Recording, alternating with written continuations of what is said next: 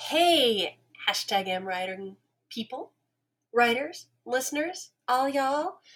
It's KJ here, and this is the third Blueprint for a Book summer bonus episode. And in this episode, I'm going to riff for you for something along the lines of 10 minutes on the topic of who are you writing for?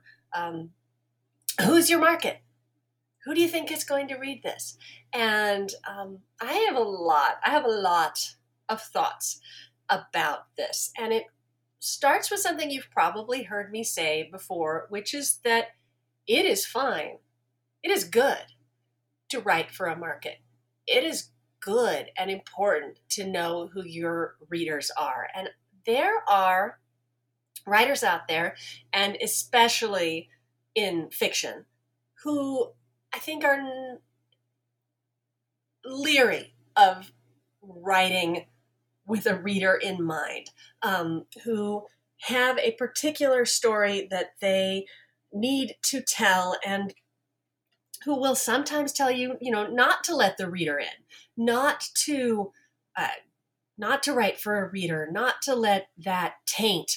Not to let the idea of commercial viability taint the story that you want to tell. And my answer to that is yes and no.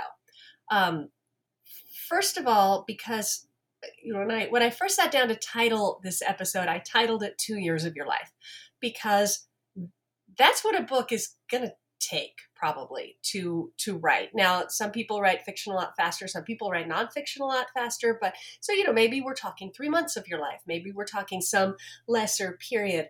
But it is true, and this is maybe especially true in nonfiction, that it's very important not to sell a book or promise people that you're going to write a book that you don't want to write. Um, in nonfiction, it's actually remarkably easy to do that, especially if you are an expert in a particular field.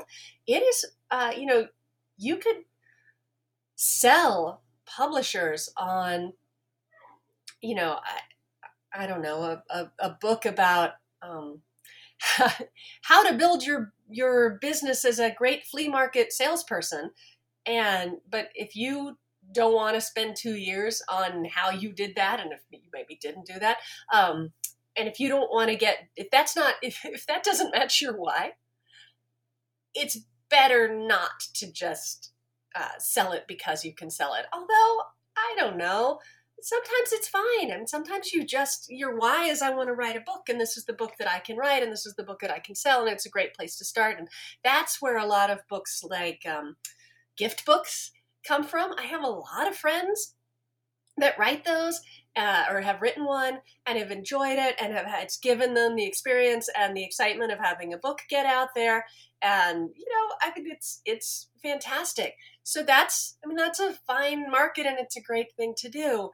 And don't let anyone, don't let your favorite literary writer tell you that it's selling out, because it's not. It's making a living, and it's getting your voice started. It's getting yourself going.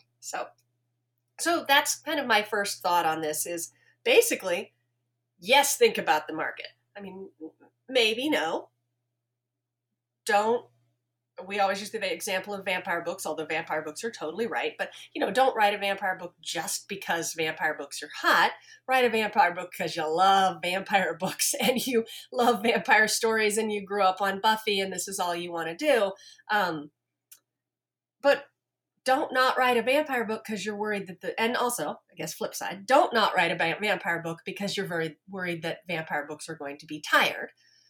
So how much do you let this thought about the market into your process of figuring out what you want to write? I guess my answer to that is some. Some is fine. So when I contemplate what my next novel will be, I definitely lean hard on what do I want to write, and what do I want to explore, and what do I want to spend 2 years on.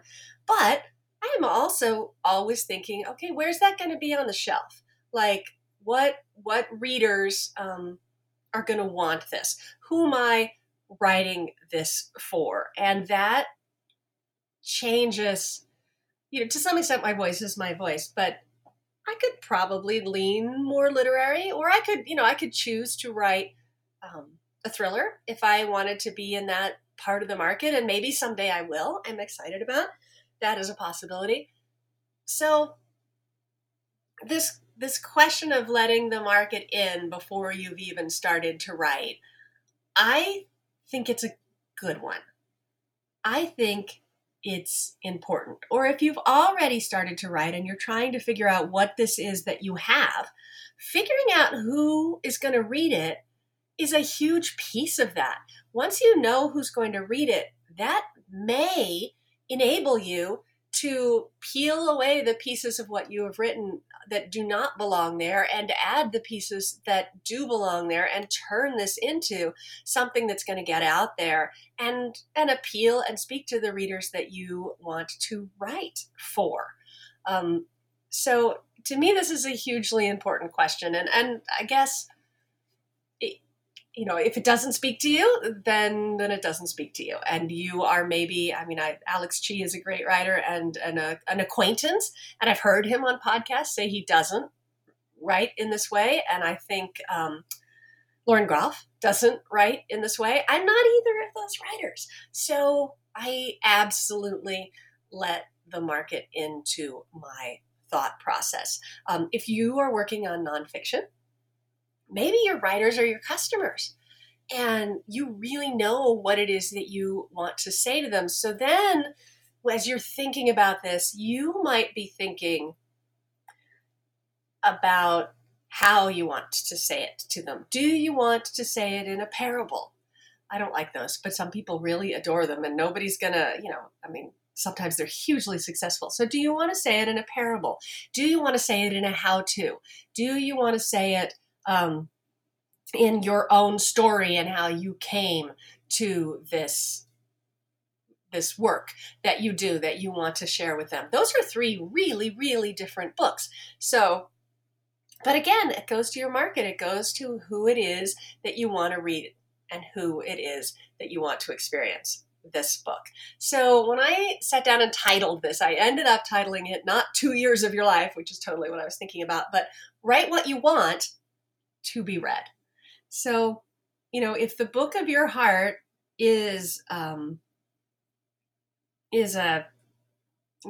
quiet coming of age story that takes place entirely in a tiny town in New Zealand, people could be bonkers for that, right? But go get you some tiny coming of age stories that take place in tiny towns in everywhere from Australia to Zambia to Hawaii to California, and get the good ones, get the ones people read, get the ones that grab, and then go through those and figure out what was it that spoke to readers and how can my story also speak to readers.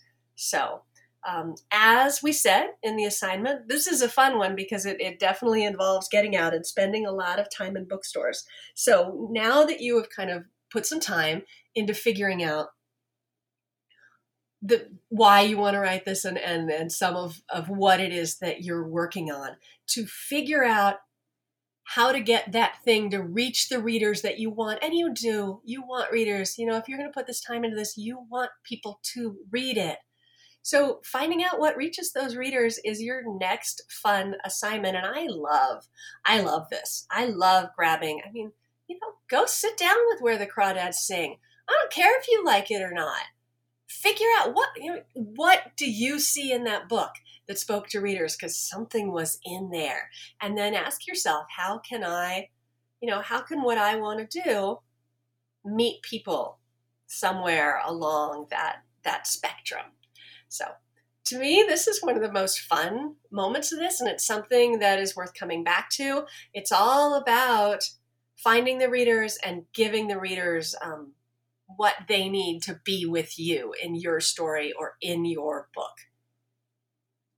I hope it's as much fun for you as it usually is for me, and I hope this bonus episode was a little bit helpful. I enjoy recording them, so I'm going to end with our usual words.